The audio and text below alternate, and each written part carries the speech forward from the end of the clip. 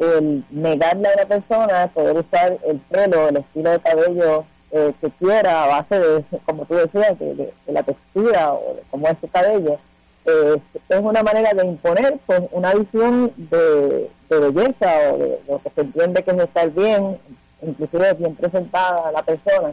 y que eso redunda en discriminación contra pues las personas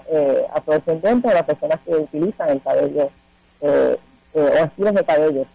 que son discriminados. Pues definitivamente todo eso salió y me parece que después de Puerto Rico tenemos que seguir discutiendo el tema del racismo y es evidente, y escuchaste algunos de los testimonios, duele mucho que a estas alturas del juego, ¿verdad? En este año 2024 tenemos gente todavía, Sí. gente joven,